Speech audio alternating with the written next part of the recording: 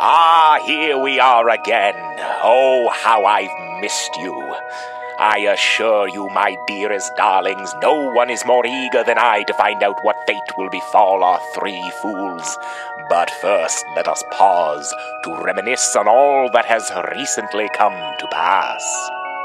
When last we met this way, our courageous crew was on the brink of facing down brutal Disasteroid leader and Riot's former lover, Scavenge. The battle began in the sky as Crater Wayne invisibly stowed away in Scavenge's owl, only to bring it down with both of them still inside. I'm gonna turn towards Scavenge. Fuck. I'm gonna jump into a rage. I'm gonna pop out of invisibility. Surprise, motherfucker. And then I'm gonna take my great axe and I'm gonna smash the console of this owl. Yes! Oh my god! Fucking. Here's what I'm gonna say. Roll an attack. Okay, I'm gonna make this recklessly. Great. That's a 25. Oh my fuck. I'm gonna ask you to roll damage, and here's what I'm gonna say. If it's anything below 15, it's still flyable. Okay, that is exactly 15 damage. Oh my god. Oh, Thou my saidst God. under 15. With an unconscious Garbazine tucked away for safekeeping, Celestine and Riot pursued in their own owl, yet another airship destined to be violently reunited with the ground at the hands of our heroes. Go forward as far as I can, and can I make a move to steer the owl to, like, crash on top of Scavenge? Holy shit. I was hoping to do that. Yes?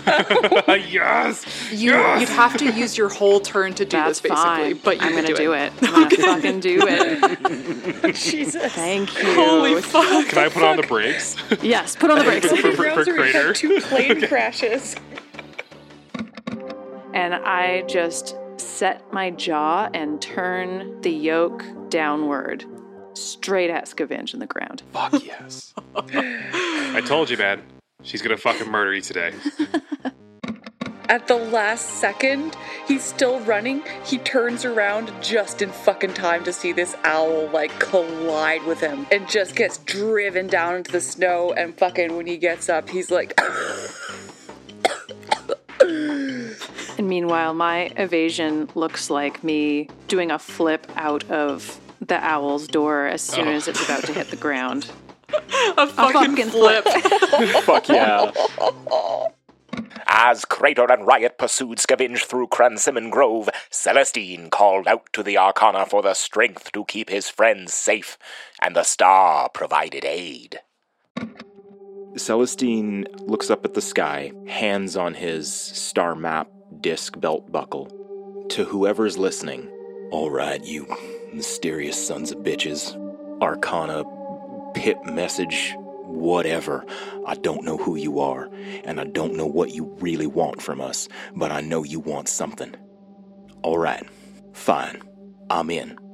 But if you want us alive to do whatever it is you need us to do, then you are gonna have to start helping a lot more than you have been. So come on, help me protect my friends. The sky darkens just a little bit, so that you can just make out some faint pinpricks of starlight.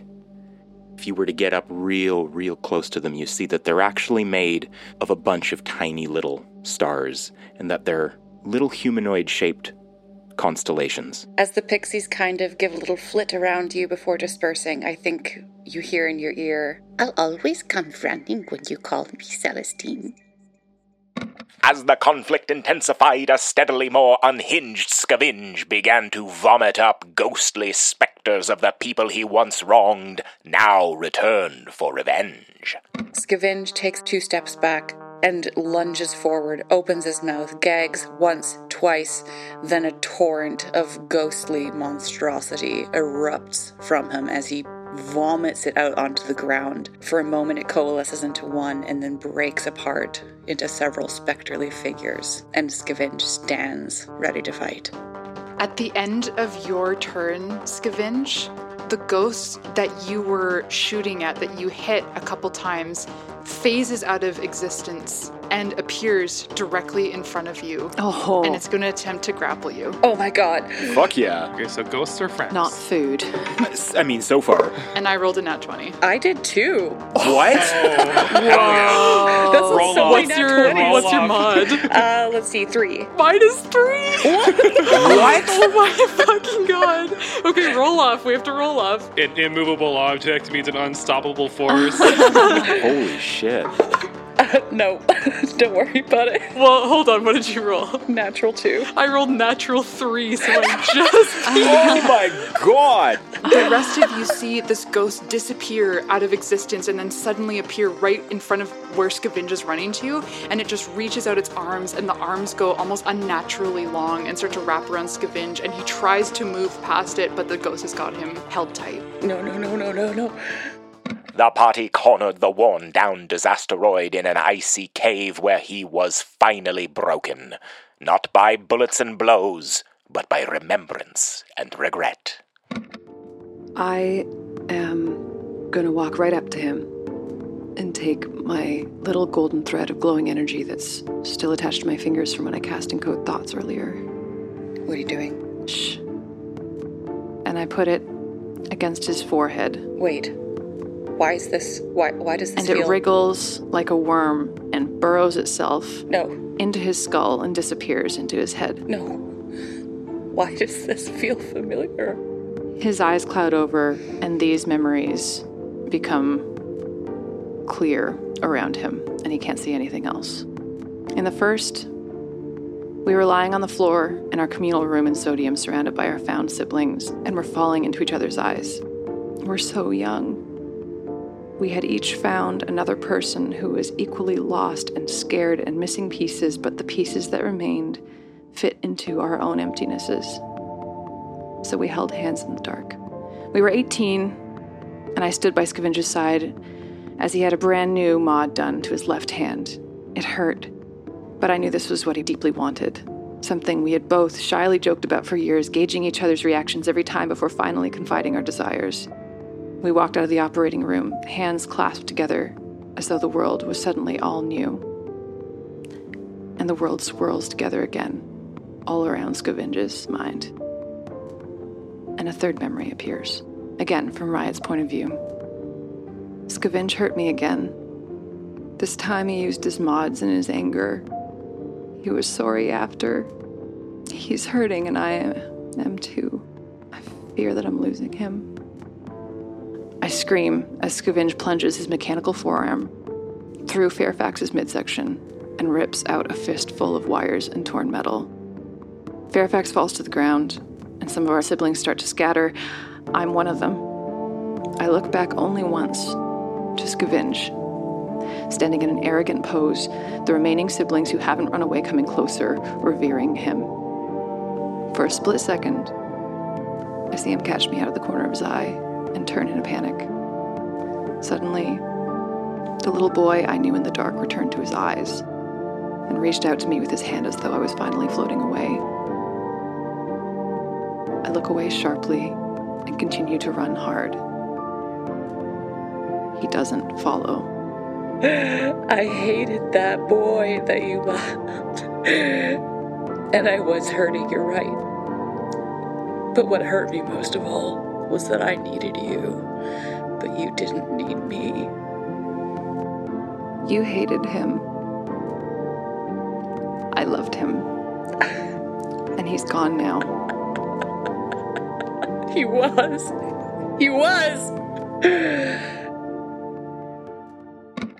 The confrontation ended the only way it could. I walk towards him calmly. Yeah. And I come up to him, face to face, as close as we were when we loved each other.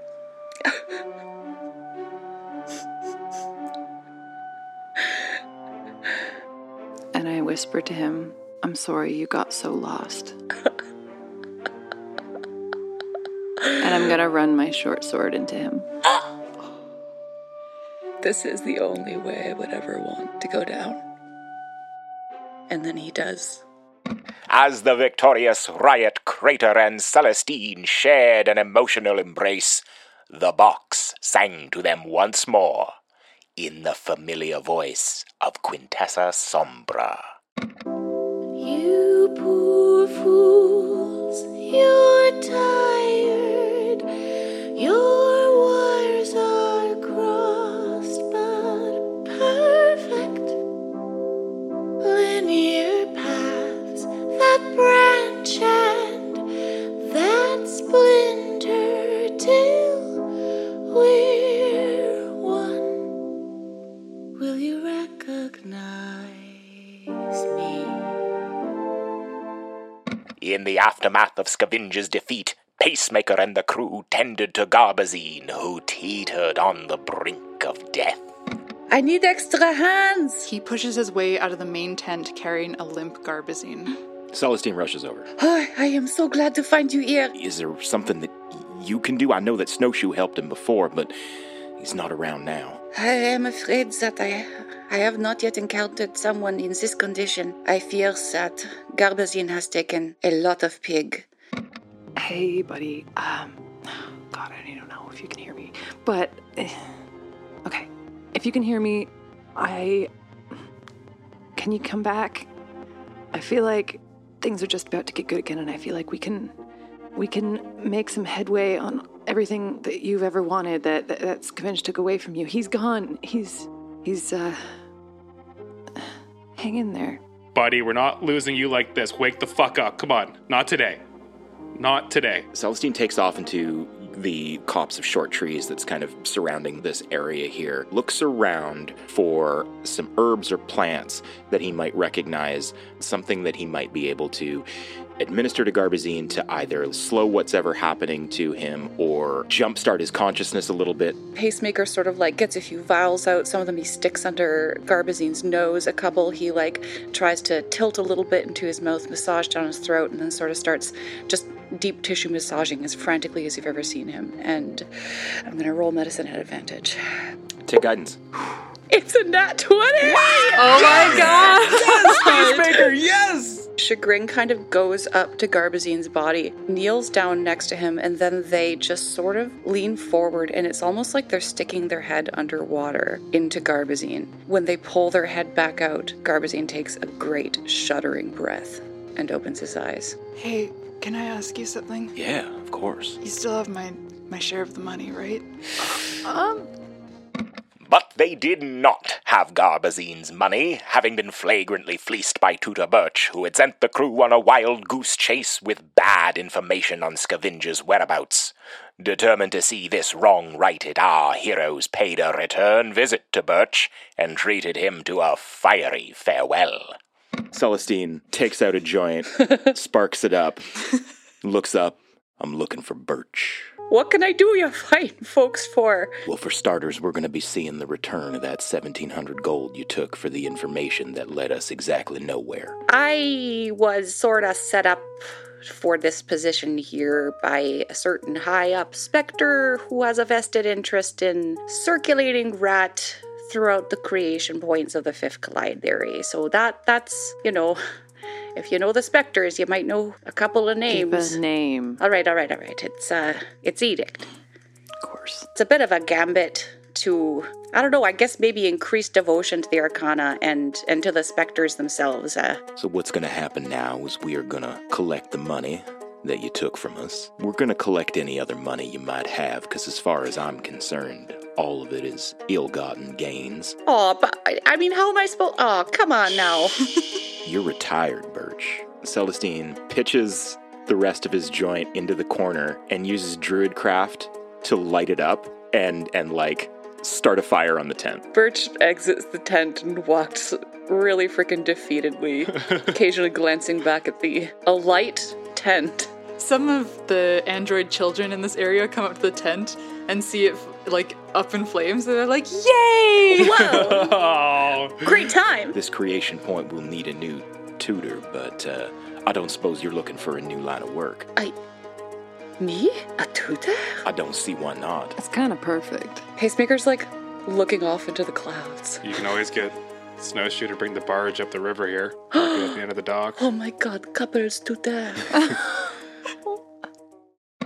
However, Garbazine's pay was not the only promise our party needed to keep.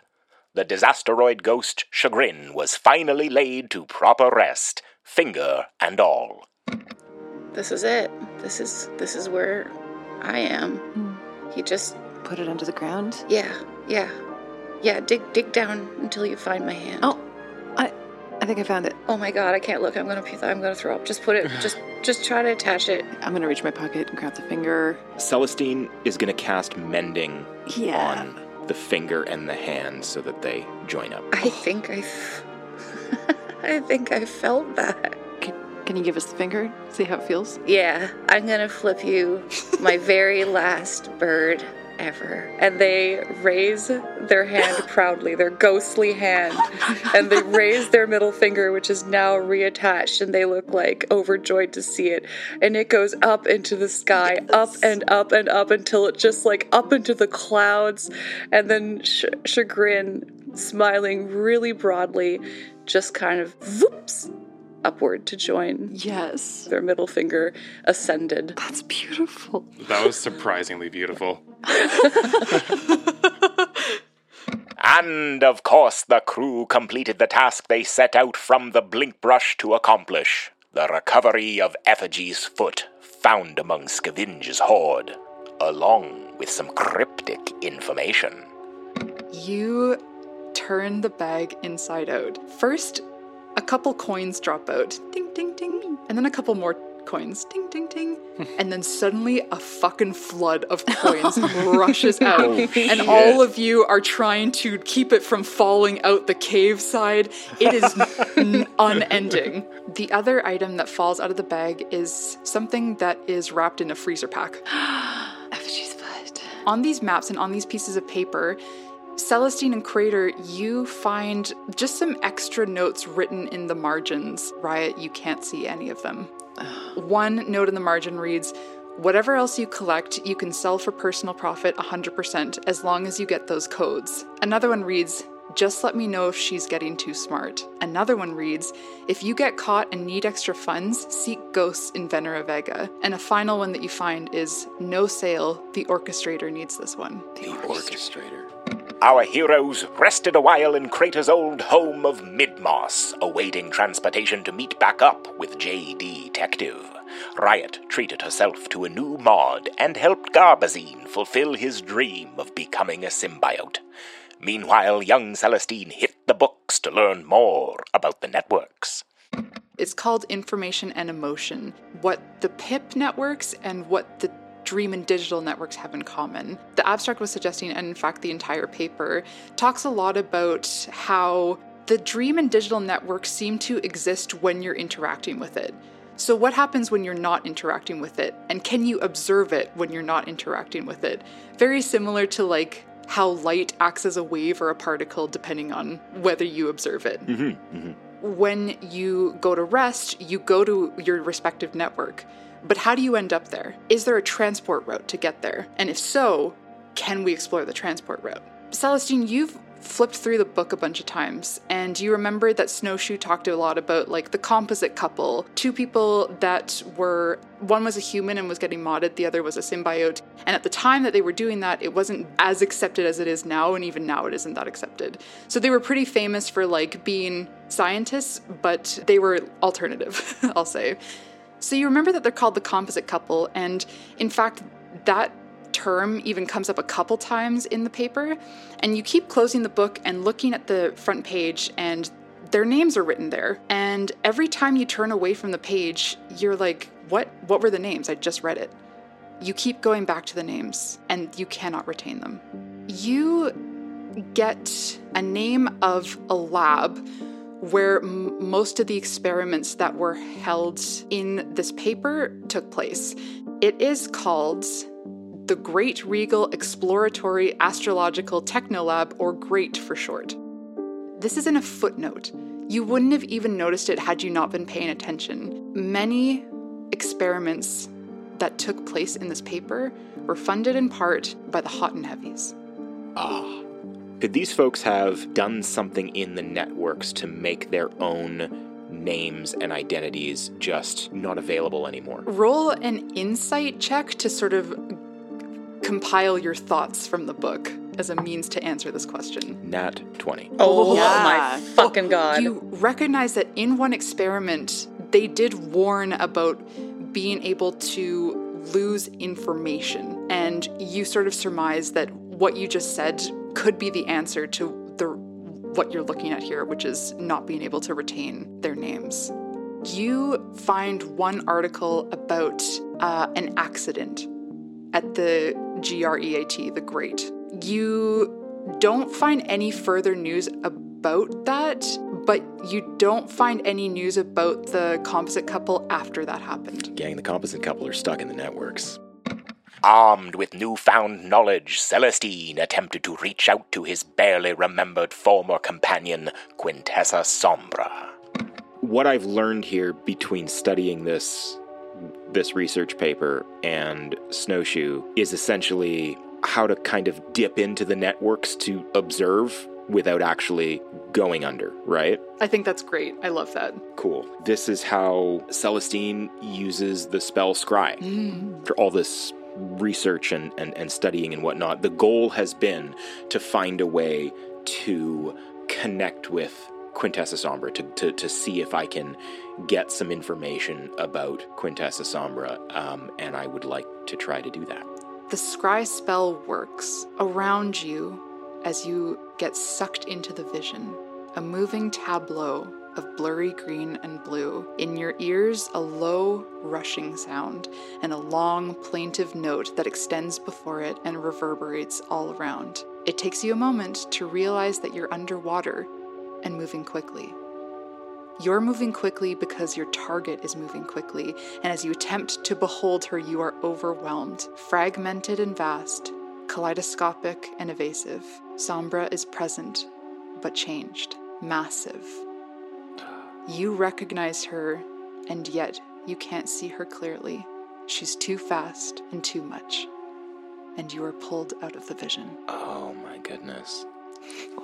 When we were down in Aquacatch, the hags talked about this thing that had happened and awakened, and then we encountered that hummingbird at that Temple of the Hanged Man, and I was given this information that there are 3 beasts associated with the coming of the end of the collective journey, and one of them is associated with the air, and one is with the land, and one with the water. And I think somehow Quintessa Sombra is the beast in the water?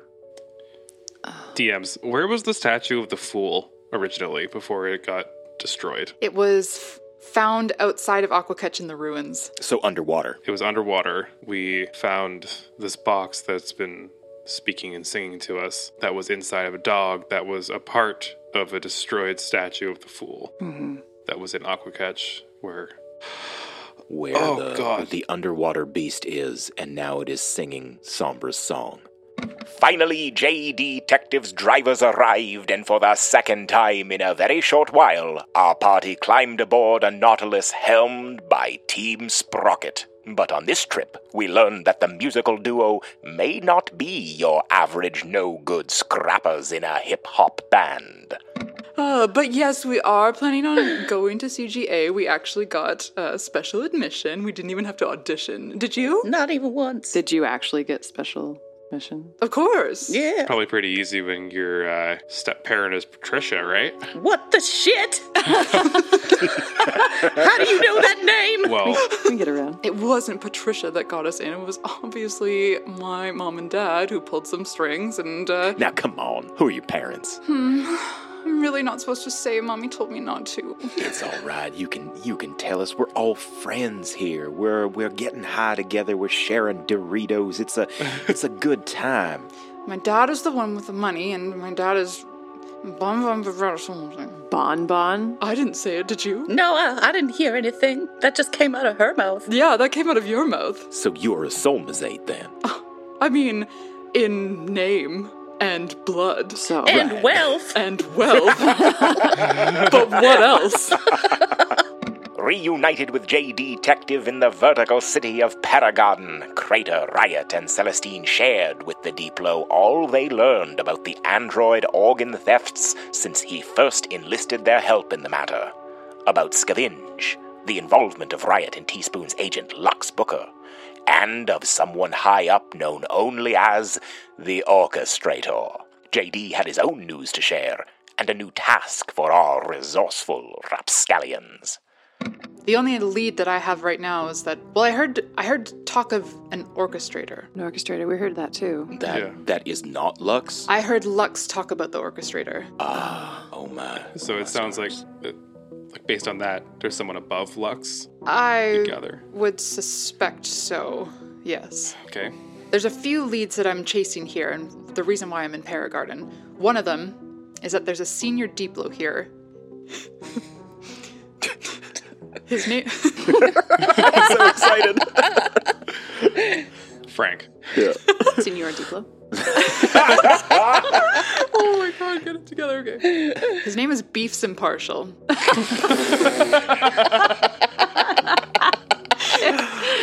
And On. I'm hoping to gather some information on him because I suspect he doesn't want me meddling, and unfortunately for him, I'm a grade A certified meddler. And he slipped up because I heard Beefs mention the orchestrator too. I'm hoping that while I and Mr. Beefs Impartial have to be at this mandatory Diplo meeting, you can perhaps go and collect evidence from his house. I'll get to that part later. The specters. Right, sorry, I keep circling around this one central part. We're supposed to talk to Uncle Edict tomorrow about some strangeness going on with the specters and, well, things that were popping up at the creation points. You mean rat? I mean rat, yes. Okay, sorry. So tomorrow, Yes. we're doing a beef steak out. Thank you. Bless you. Is there anything? So we're breaking into a Deeplo's house. Is there anything that we're looking for specifically? He should have something similar to a computer or something like that, and go looking for the term orchestrator and see what comes up. Can do. Amidst an evening of Caesar-fueled silliness, the crew ventured out to see the sights of Paragarden and witnessed a broadcast of Teaspoon Time projected in front of the great waterfall in the center of the city. What saved Muscleheart was trust. Trust in his fearless friends. His beloved friends who had watched him grow up, loved him even when he was far away, traveled vast distances and conquered the 13 trials to raise heck on Muscleheart's behalf. I hope you all remember that. And I hope you all have your own fearless friends to face 13 trials for you. Or whatever number of trials. Speaking of remembering, that reminds me. Don't forget that your friend Teaspoon is a judge at CGA this year, and I just can't wait to see all the talent the Fifth Collide has to offer. It's gonna be a riot, so tune in, turn it up to 13, and remember, we never tell a true friend our true names. Really hope to see you there. Reminded of Teaspoon's plea to Riot for help and her shocking revelation that someone had her true name, the crew refocused their attention on finding a way to aid the children's entertainer and made their way to the Paragarden address Teaspoon had given Riot when they met in Viridesia. What they assumed to be Teaspoon's Paragarden residence turned out to be something different entirely. And finally, a mid-sized cathedral painted a dark charcoal, making its burn marks impossible to discern. A large wooden door shows a painting of a rose, and above it a simple sign in cursive reads, Rebirth, Transformation, Death. This is 26 Chantry Way, the Temple to Death? Doesn't seem like Teaspoon lives here, does it? It's the address on the card. The Temple of the Death Arcana was staffed by a specter named Finale 13, a scholar of cycles and collective journeys who recognized our heroes were on a unique journey of their own. I can tell a lot about the cycles that people are going through, and I use the roses as a tool of, divination sounds way more powerful than what I'm doing, but I do think I like to think that I can use the roses to help guide people, and I watch for the roses either turning black and dying and wilting, and that usually tells me that whoever is holding on to the rose needs to seek the end of a cycle. You know, they need to finalize something, terminate something so that they can be reborn into their next phase of their life, the new chapter. Or the roses will sort of shrink back into the bud because they're not quite ready to do that yet. I've never, ever, ever seen it do that more than once, and it looks like it's still going, so I'm just gonna grab that if you don't mind. Yeah. You came in here and my whole divination tool went totally out of whack when you got close to it, so there's something kind of extra special about you, I'll say. 13 quickly prove themselves to be pretty cool for a spectre. Have you ever personally done rap before? Yeah, I mean, I went to college. So the crew confided in 13 about the nature of the box and their journey so far, and 13 shared what they've learned about the history of collective journeys. Do I know about the collective journey? Hell yeah, dude. That's like my whole area of expertise. I believe that the collective journey is something that happens multiple times, because I'm pretty sure the big oops was the end of a collective journey. There have been a number of times in history that I call the false starts. I'm tracking areas in history, in recorded history, of course, so anything after the big oops, where magic spiked. Because I think that magic spiking could be an arcana extending their reach. During the fucking tower cycle, there was the worst war we've ever seen. So I think what happened was that was the start of a journey, which then fell off. For who knows why. My second false start was the Empress cycle, when the Fae literally came into being. That's a huge spike of magic for a literal sentient being to be created, but then, same thing, nothing more, it just dissipates. I really want to believe that that was the beginning of a cycle. And then my third false start was the fucking Fool cycle, which was the cycle before this, when a party so wild in Paragarden, magic was so heightened, literally it manifested the Fae here.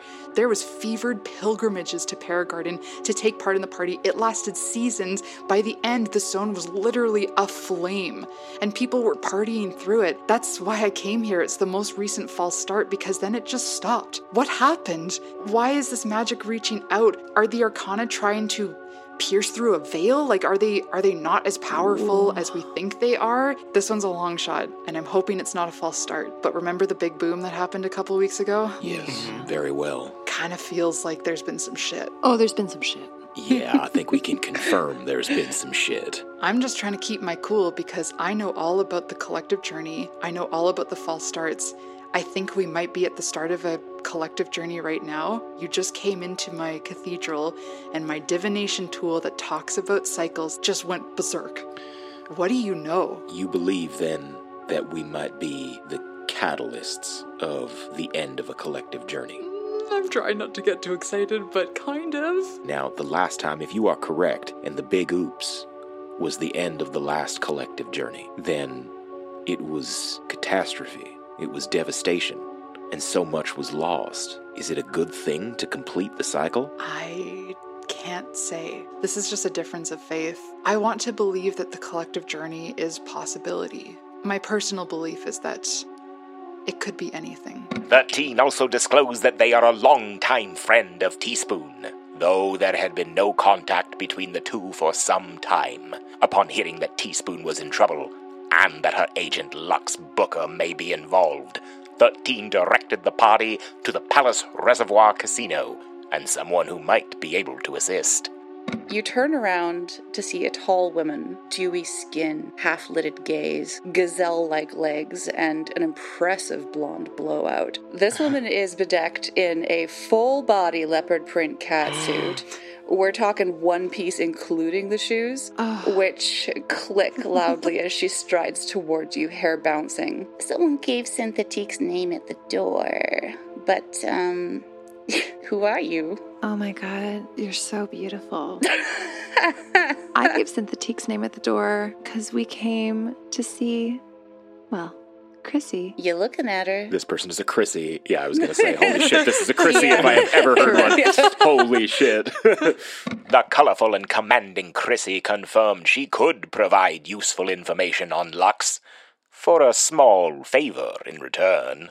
Here's the thing, is I don't work for free.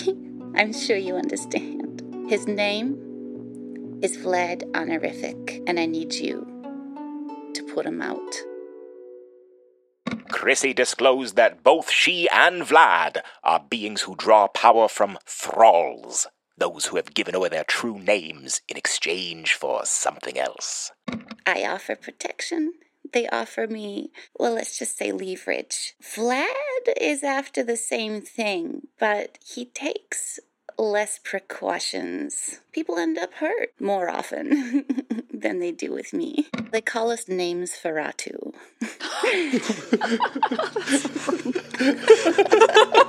In the past, we've been called things like ghouls, namesuckers, vampires. I prefer names Feratu. There's a few hiccups that go along with being one of these. You're invulnerable, but you're also vulnerable. Your connection to your true name thralls empowers you, but it also kind of takes a toll, and every once in a while we gotta take a big sleep, and every once in a while someone comes after you while you're in your big sleep, and while it's not death, it does take quite a bit to come back, and that quite a bit usually comes from one of the thralls. And Vlad is sloppy. Vlad is drawing attention to names Feratu, taking a heavy toll on a lot of his thralls. And so, if you take him down, which I don't know how you're gonna do, then you'll be doing some good. Isn't that nice? However, it seemed disposing of this Vlad would require something beyond the mighty blow of an axe or the well-placed bullet from a gun arm. Vlad, well, I mean, it's not that simple to kill him. He just comes back. Is there then no way to permanently put this Vlad down that you know of? Not that I know of, but if you find out, please tell me, because if it's possible, I need to make sure no one can do it to me. Seeing no other way to help Teaspoon, the crew accepted the offer. But Riot was able to trade on her own celebrity to gain partial payment up front. I will give you, Riot, 1/2 of the information that I would have given you after you came back from Flats. And if you manage to kill Vlad, I'll give you the other half. I'm gonna look at Celestine and Crater in a sneaky way. This sounds much more like a proper arrangement. I can fuck with this. Oh, hell yeah. Let's do this. Yum, yum. All right. Gimme. Gimme.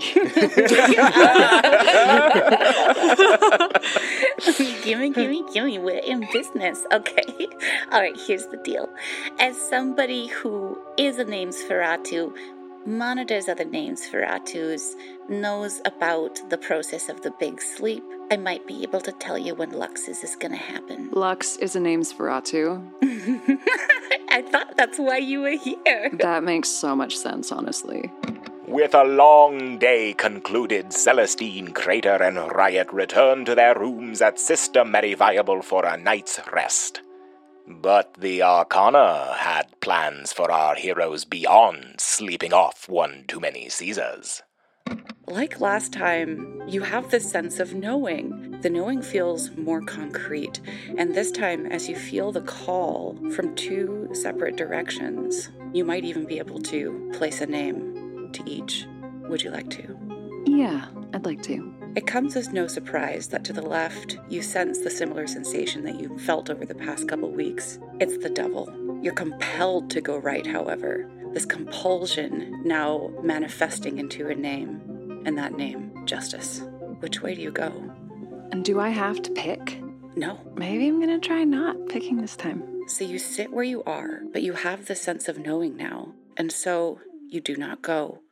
Celestine, you too. You feel as though you could put a name to them now. You feel quite faithful that the left is the right choice and that it leads to the star. But something to the right gives you pause, and as you reflect on it, a name, the Hanged Man. After the battle with Scavenge and Celestine sort of reaching out to someone for help and feeling like it was the star that responded, Celestine immediately goes for the star. What I love about life is the urge to go on, to start anew, to have hope in a bright tomorrow. There's only one other alive today who fills me with as much happiness as you, Celestine. Keep going. You will remember your purpose. You've started already. The topic for today is purpose, and you may pick past, present, or future. I would choose the present, please. Your purpose in the present is to reunite with those who once shared your company. Crater. Fuck. It's the call once more. Secrets call to you from your left and from your right. An overwhelming sense of warmth, and you feel as though you could put a name to each if you would like to. Yes, please tell me. It comes as no surprise to you as you open your mouth to name the presence on the left, and the word that comes out is moon. But it might come as a bit more of a surprise as you turn towards the positivity and open your mouth to give it the name sun. That genuinely caught me by surprise. I'm going to walk towards the sun. You have removed an obstacle on your path to happiness, but it is a shame. You could have done so well walking in the light while avoiding obscurity and secrecy. You could have basked in my warmth, which I offer freely at such a petty price. And you do not want to be under the cold light of the moon anymore, do you? Crater, je t'aime. You are the world to me. I want to talk to you about success. Maintenant choisir. Past, present, or future. Let's go with the future. A powerfully persuasive person is piecing together a great tool and asset. Forged from the best pieces of many, Mesmera's pursuit of perfection offers a sublime path to my light. Sorry, what? Claytail, I have secrets too? Is Mesmera in possession of my part as well? I think you get pulled back. No.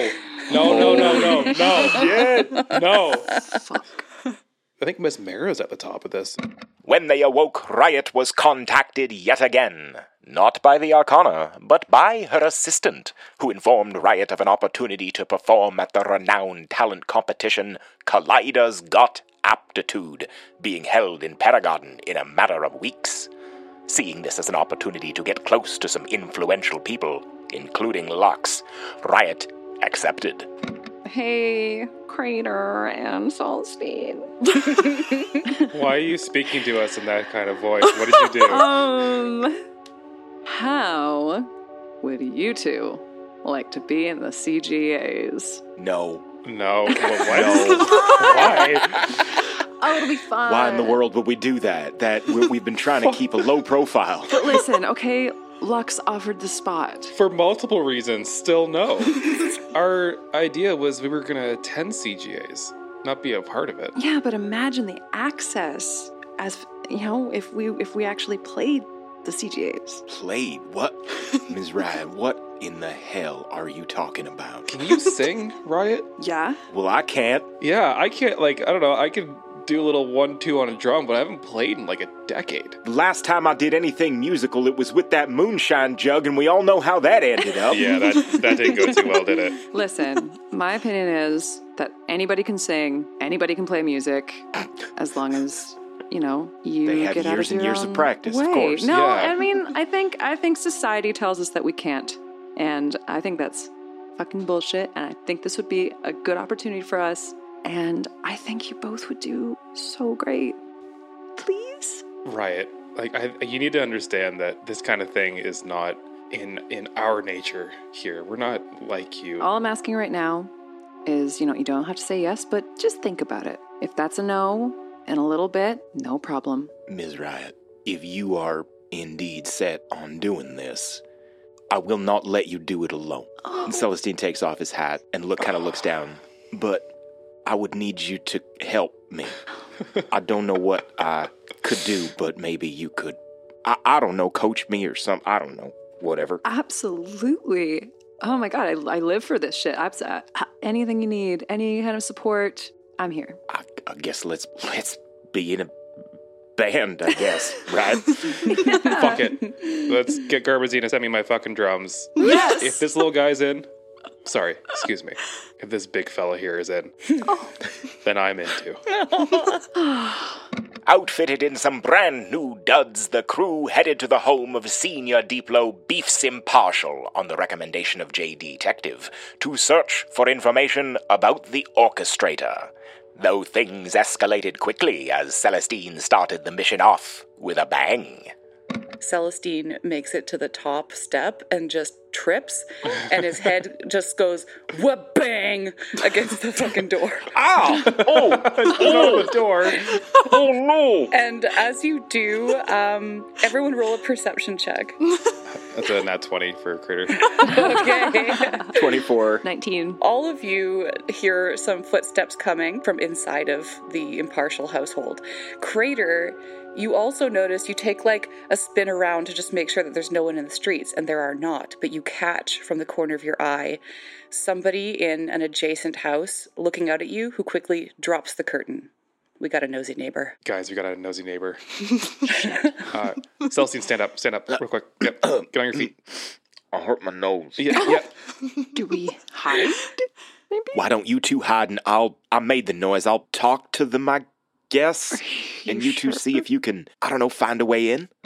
The footsteps arrive at the door, and the door opens, and behind it, a woman, a very round-bodied, prim, and extremely tidy woman, not a hair out of place. She wears pearls, a floral apron, reasonable kitten heels, and there is not a crack in her perfect face of no makeup.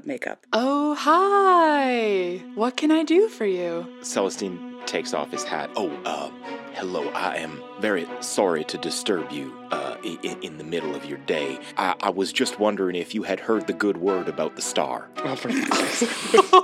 Well, I was always told that a stranger who trips on your step is a new friend about to trip into your heart. So I couldn't have said it better myself. I do hate to trouble you like this, but if you had maybe just some ice from my face, or some such. I am feeling a little unwell from that. I'm concerned I may have a concussion is all. Oh no. Make a persuasion check. Can I cast Charm Person? Yep. While Celestine distracted Cake Impartial, Crater and Riot slipped into Beef's private office where they attempted to extract information from his password-protected oscilloscope. First off, mission in hand, I'm going to open up the orchestrator file. You open up Orchestrator file, and the Oscillovox voice warbles on screen and goes, Security permissions required. and a question pops up on the screen. And it says, What was your favorite food as a child? Okay, a Riot. We need to try beef. Like it's the most obvious one, and if it doesn't work, then let's try to do your little code magic. Okay. Yeah, fuck it. Fuck it, beef. so you enter Beef, and you hear, Password accepted. Oh, for fuck's sake. Where did you meet your spouse? Can I text Celestine? Yo. You need to find out where she met her husband. Right, okay. So serious. There'll be a second text. We're hacking. Please hurry. We're hacking. And then as soon as he leaves, I text Crater back Riscotech. Riscotech. Password accepted. Orchestrator files. Document unlocked. and it's sort of like streams down on the screen before you, and it's all in wingdings. So you open up the Venera Vega files, your password input has sort of like opened up these files for you, period.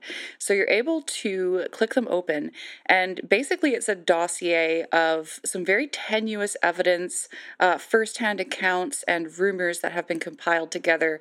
You sort of do a quick scan and surmise that it seems that the Diplos are concerned that Edict is trying to start a cult from within the Spectres.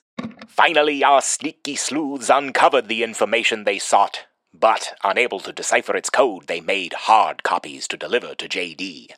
Meanwhile, Celestine continued to divert Cake along with her young son, Wellington. I brought 4 lemons. Is that enough? Oh, yes, thank you so I have much. more if you want. I'm a cast charm person on the kid, too. Are you a cowboy? That's really cool. Well, I mean, I do like to think of myself as something of a cowboy. I try and dress the part at the very least. Would you like to see this bandana my mom made me?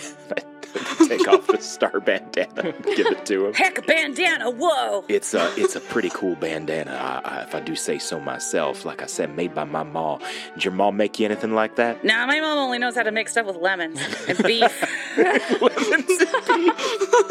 Anybody need more lemons? Mom, shut up and talk to this cool cowboy in your glove. Okay.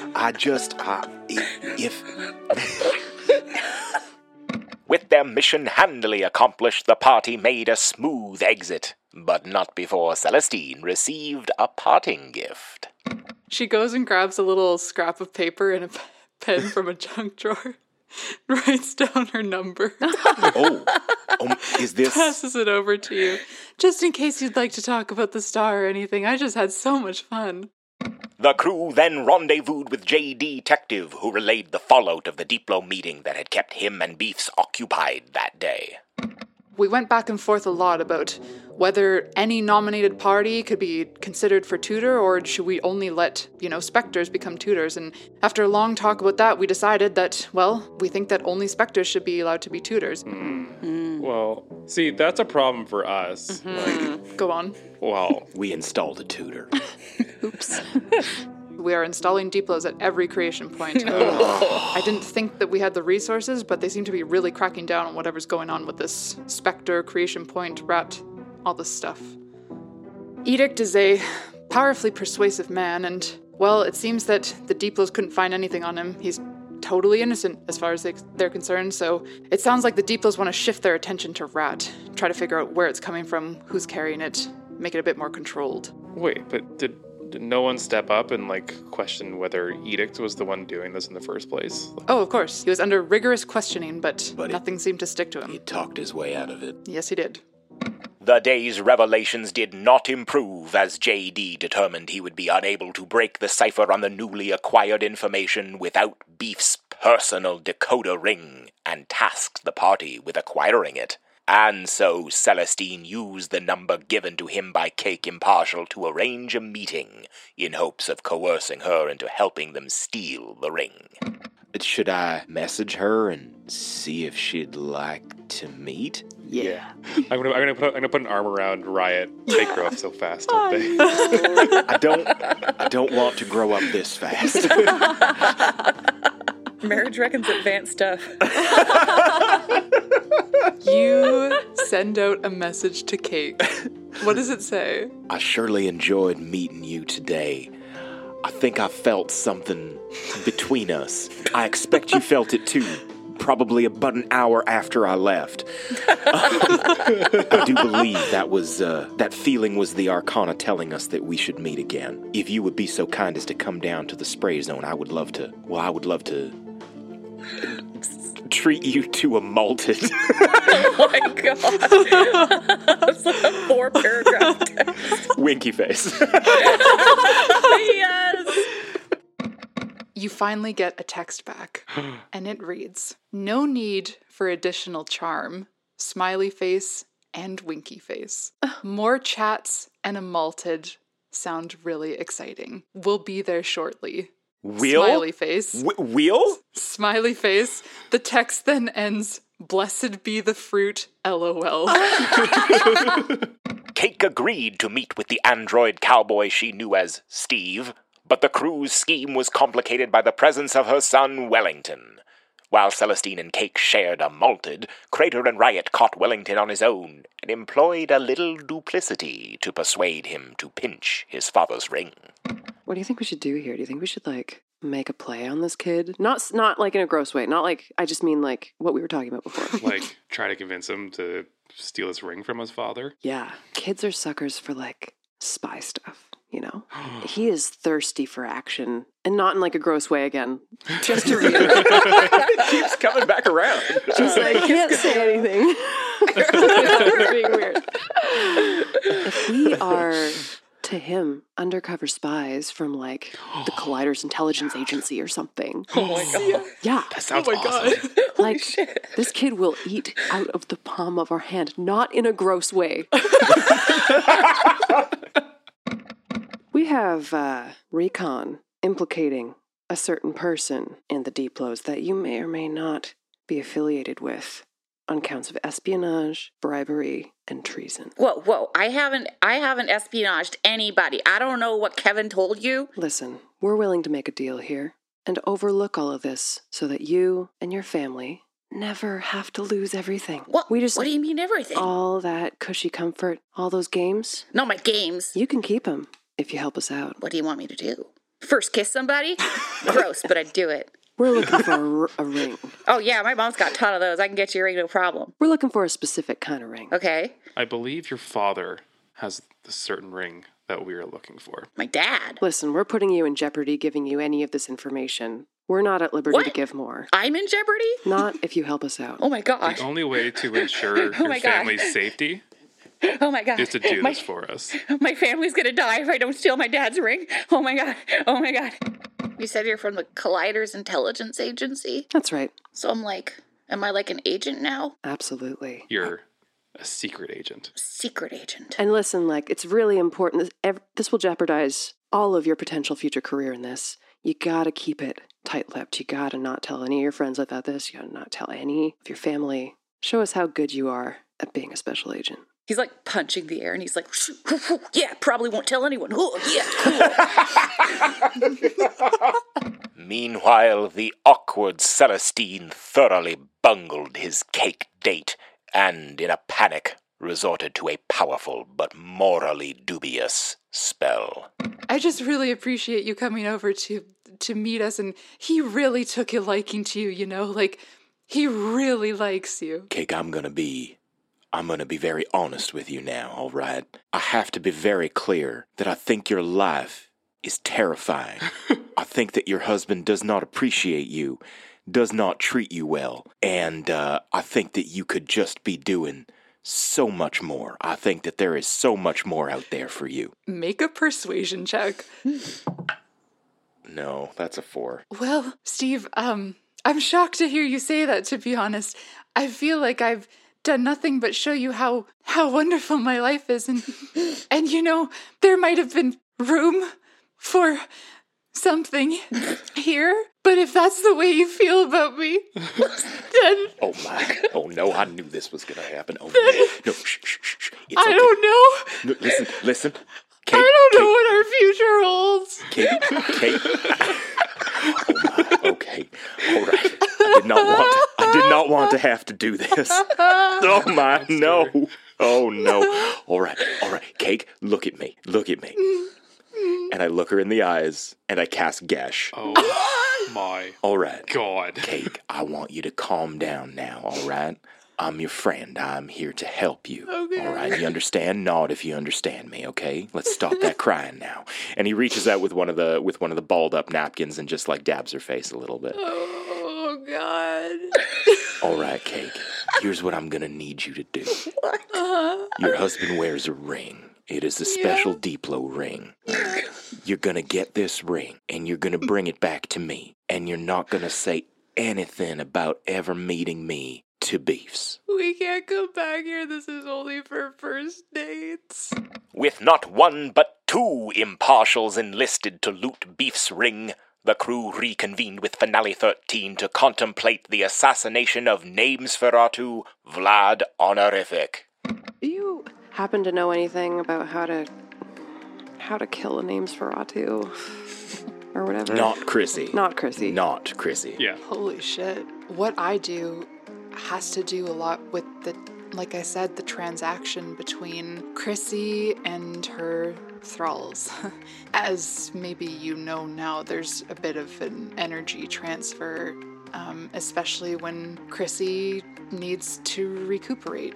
And that's typically when her thralls come to me for healing. I'm actually sort of able to help them in the network.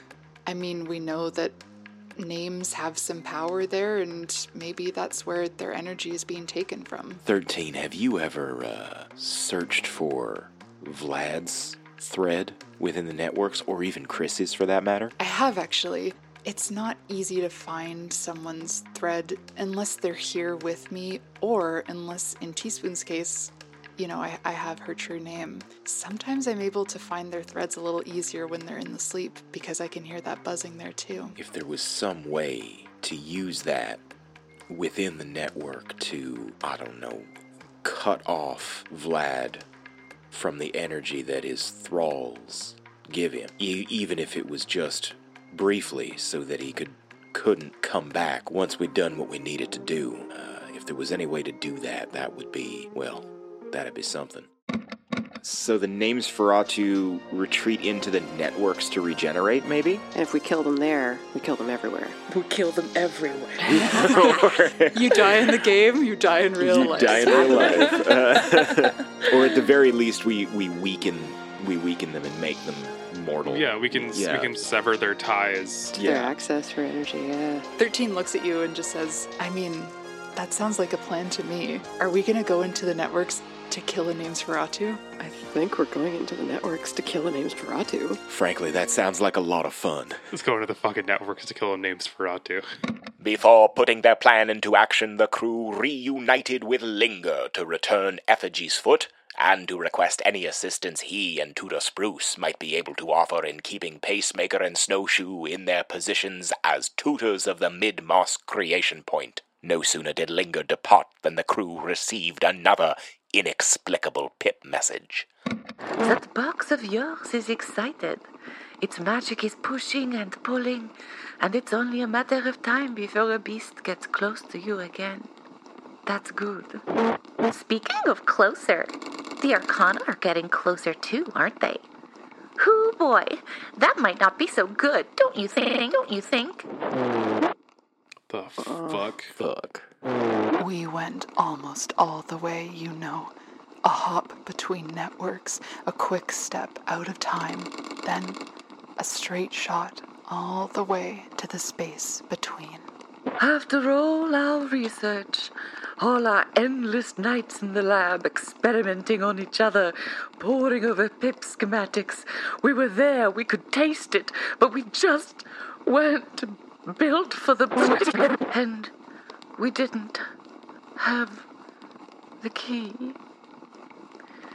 But you'll have the key, won't you? Well, in any case, I want to help you, but I'm running out of time. Space, enemy blood. If you remember us, it makes it hard to remember myself. Makes it hard to remember even our dearest love. Her name was and we are... Well, we don't know what we are anymore. Not Arcana. Not human or android. Not alive, not dead. Slipping away in want of a name. You understand what it is to not know your true names. Tether us. Name us. Name us. Right, that's the answer then. Yeah. The opposite couple. Delighted to make your acquaintance. Now, true nameless ones. Why you? Who are you? We're the three fools. Yeah. So we are. So was I. As they digested these new revelations, our fools three headed to Vlad's mansion for a little reconnaissance in preparation for doing Chrissy's dirty work. To their surprise, they arrived to find an event taking place, which the party realized too late was actually an initiation ritual for Vlad's new thralls. Thank you, everybody. Let us gather around in a circle as we perform the incantation to begin our initiation to our Prince Vlad. Oh, Vlad, Prince of exquisite midnight, take us into your bosom, into the refuge of your ravishing hugeness. May the devil's blessing protect you as you slumber, and may the devotion of your new thralls engorge your power. Our true names are yours. Our true names are yours. And everyone starts chanting, Our true names are yours. And you hear, Our true names are yours, baby. Oh, no. Oh, no. Our true names are yours over and over, and it starts to build and starts to crescendo. But as it does, Riot, you're distracted by a different voice in your ear. I told you consequences would be dire. The devil's influence attempted to compel Riot to drink of the clamless initiation, Caesar, but she was saved by the keen instincts of Crater Wayne. When they refused to partake, our heroes were prevented from leaving by Coax Archaic and the rest of Vlad's cronies, and a scuffle ensued within the magically darkened hall. Somebody get this guy off me. These Caesar-slicked fingers have you fast, and the person who has you moves a few steps to the middle of the room where you can see the outline of the illusory magic, and attempts to throw you into that middle of the circle. And I'm gonna have you make a dex save. Nat 1. Oh boy. That's my boy. It's just a magnificent toss. Somehow their strength is enough to send you hurtling up into the air, and you try to grasp for the ledge with your fingers, but you just miss, and it is an illusion, and you fall right through it. Crater! My dad instincts goes off immediately. I think I could assume there's a hole in the ground here, so I'm just gonna fucking swan dive in there. Swan dive. Oh shit, Ryan, I'm sorry.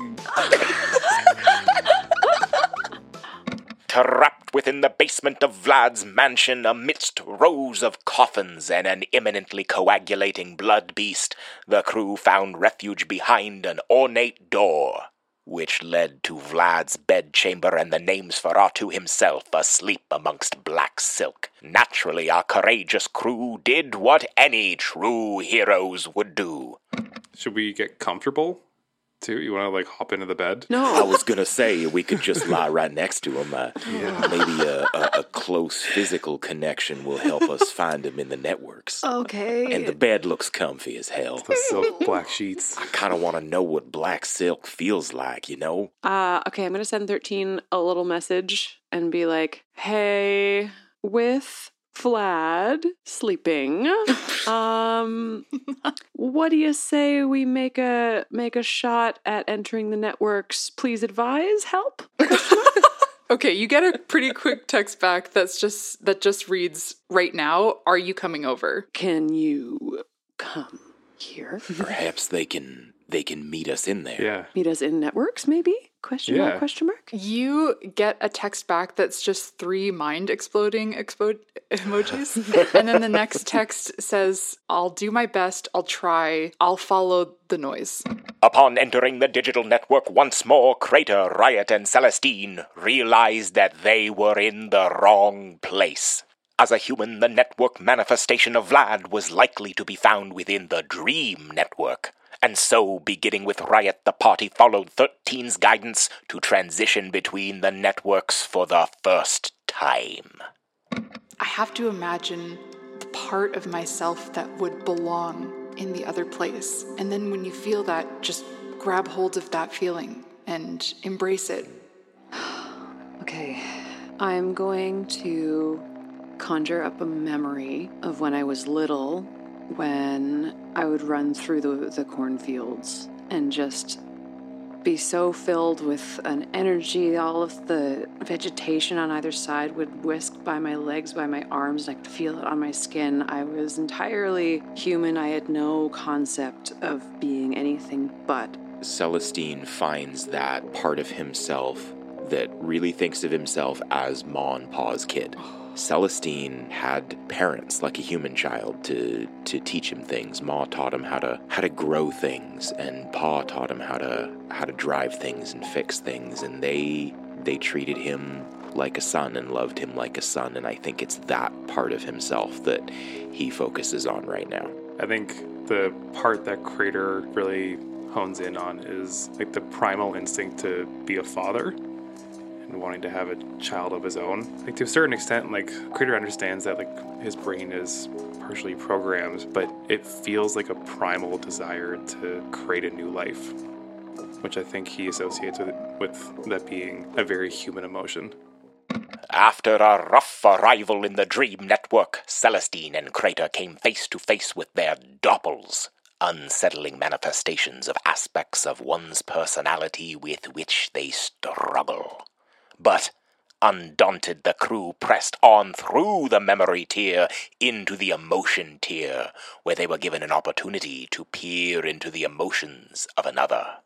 Then we go towards self-doubt. You move towards that feeling of self-doubt, which turns out to be yellow light. It fills you and surrounds you, and you're fishing for Mesmera, and then there she is. You see a vision. She is presumably in a home, one of her homes, holding a letter as her fist trembles slightly. You see Bon Bon come up behind her and take the letter from her hand and say, "Maybe this is for the best."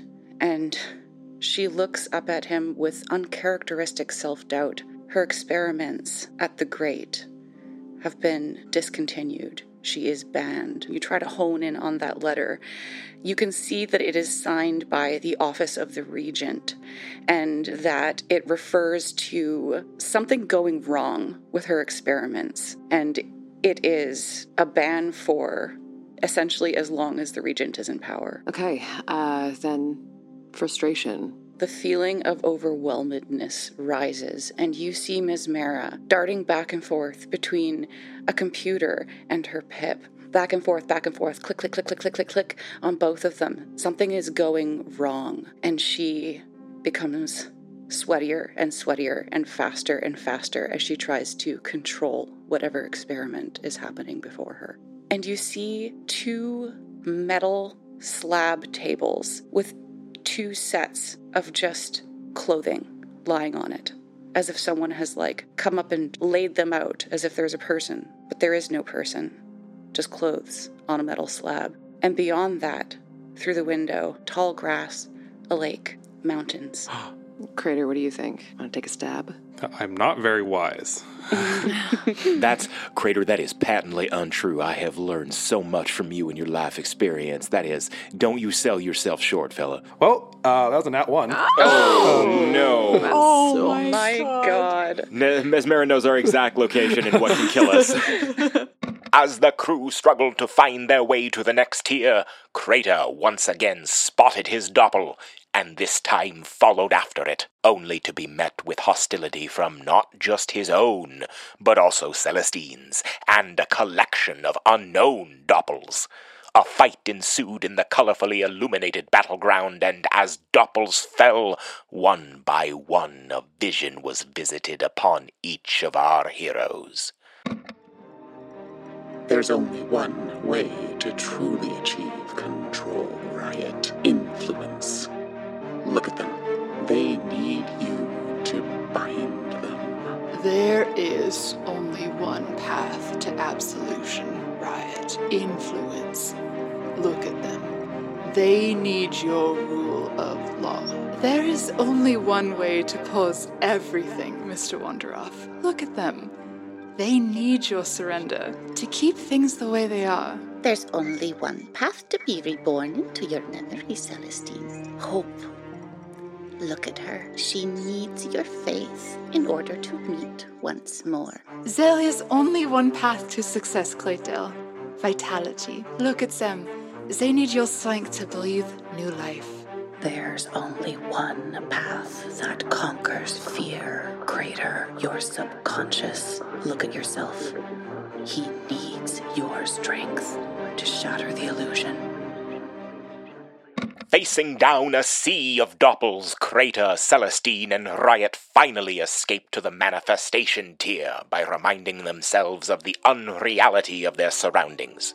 But before long, the crew found themselves gazing upon a familiar dwelling, Vlad's Manor, or at least the manifestation of it in the Dream Network. Feeling time was of the essence, the party pressed on, past peculiar goats, along the path of ichor-laden threads that ran about the mansion, and through moving doors into rooms that materialized Vlad's fears and desires. You open the door where you're getting this sense of admiration, and within this room, the ever-shifting wallpaper continues, but rather than doors and hallways, it's a contained space, shadow boxes, portraits and like small tables kind of loop in a pattern around the edges of the room, each containing various pieces of memorabilia, ephemera, collectibles. You recognize that all of these pieces are Patricia Tremolo memorabilia. There's one item that isn't like rotating. It's on its own pedestal and like underlit like it's an item in a museum. And approaching it, it is a playbill with a header that has Patricia opening for Vlad at some, nondescript, undescribed show. You might be able to intuit that like this is a manifestation of Vlad's like ultimate inspiration. All right, let's go with the fear. You open the door where that sensation's coming from, and you find another smaller door with a sign on it that says, "Do not open, evil inside." But before you can even decide whether or not to open, your intention opens it, and inside, a Boston Pizza manager-looking office. Messy papers and schedules, the desk and chair, but this time, the room is occupied by scores and scores of cats, little kitties and kittens playing, napping, and purring, and amidst them, with one in her lap, sits Chrissy. Yes. She goes, "I know what you're gonna say, but I couldn't give you the last true name, okay? I know you've been an intern for 3 years, but I just really needed this one. Next time. My God, he was a low-level employee of Chrissy at one point. She created him. Oh, Right, I know you're trying to avoid the longing, but Yeah, let's do it. only if you're comfortable. Rip the Band-Aid off. Oh yeah. Let's do it. "Oh, we're doing it. We're ripping the Band-Aid off." You open the door to that feeling of longing. And beyond it, beautiful, soft, colored light. It's a beautifully lit room with seats facing towards the front in rows. Long wooden seats, pews even, facing toward an altar, draped in light from many stained glass windows. Echoing through what you realize is a chapel, you hear, "I brought you my true name, and you brought me your love, love, love, love." And it echoes throughout. do we recognize that voice? Yeah, it's Coke's. After peering upon Vlad's most personal and private moments, the party found another familiar-looking door, one seemingly identical to the one they passed through in the real world to arrive in Vlad's bedchamber. And, once again, within they found Vlad himself. The lid of the coffin cracks open, and you behold him. Vlad manifested, a great deal more impressive than the version of him next to which you sleep in the real world. Long blonde-haired, pencil-mustached, ruffle-embellished, and elaborately embroidered. Emerging from him at every angle are the golden threads, though they grow more tarnished, tangled, and ichor-slick the closer to his body they are.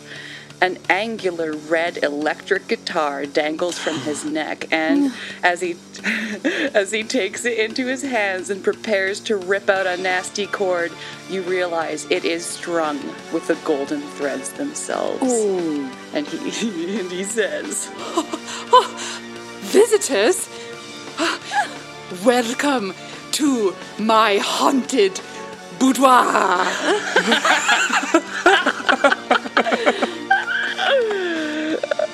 Roll initiative. Oh, man. Do you want to be on our band? Yeah. Is that an SG man?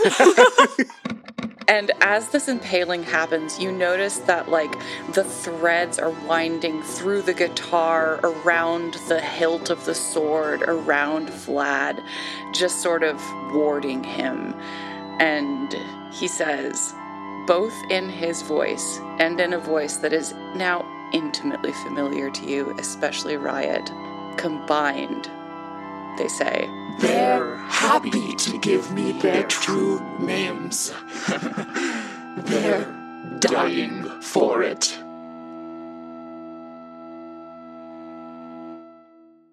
Our fearless fools valiantly engaged Vlad, using the secrets they discovered within the manifested mansion to weaken his resolve. As a bonus action, I'm going to say Vlad could never to his face. Okay. With spit, if I might add. Riot, you deliver a perfect rendition of that one audience member who said Vlad could never. As you touch down on the ground and look at him, You see him, he's shaken.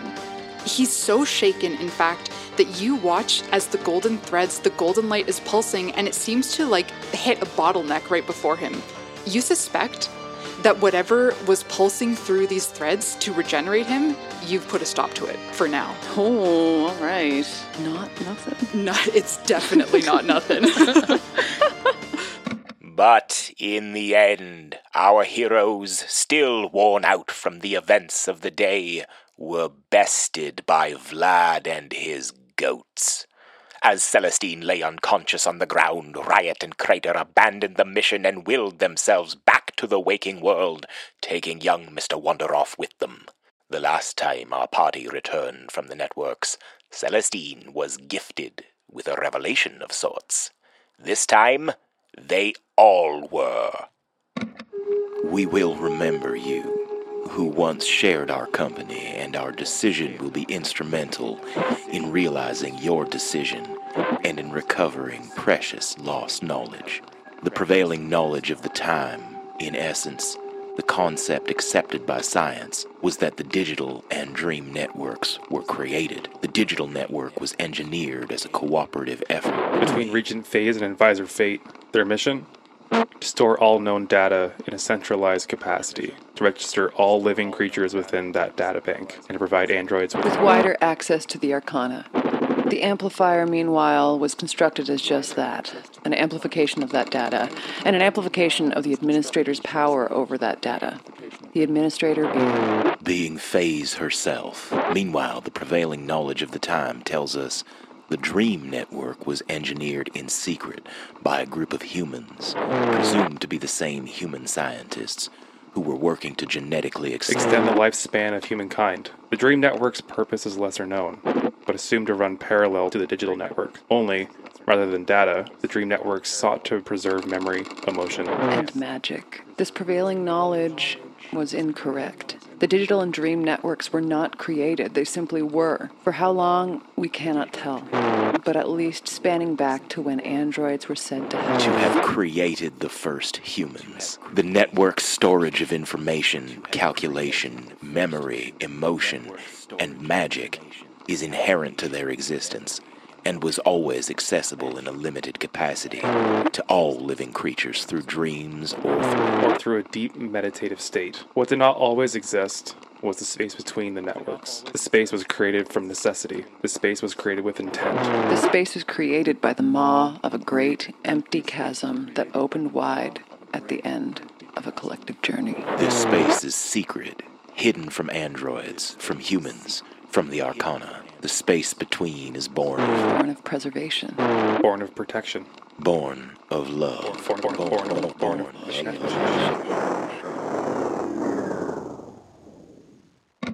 The trio awoke in the still sleeping Vlad's bedroom, and Finale 13, with help from the Fae, provided the distraction necessary to make a safe getaway. Once out of harm's way, Celestine was overcome with despair at his inability to keep his friends in the fight, and at what his vision from the Arcana might mean for their friendship. Celestine, who has been kind of silent for the whole ride, just sort of breaks down in tears and is like, "It was my fault." In what? No!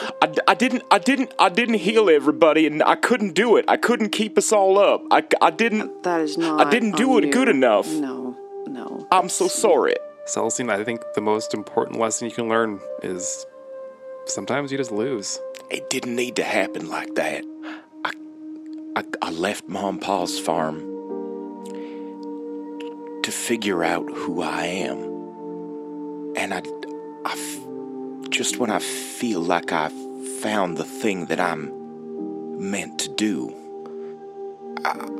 if I can't do it, then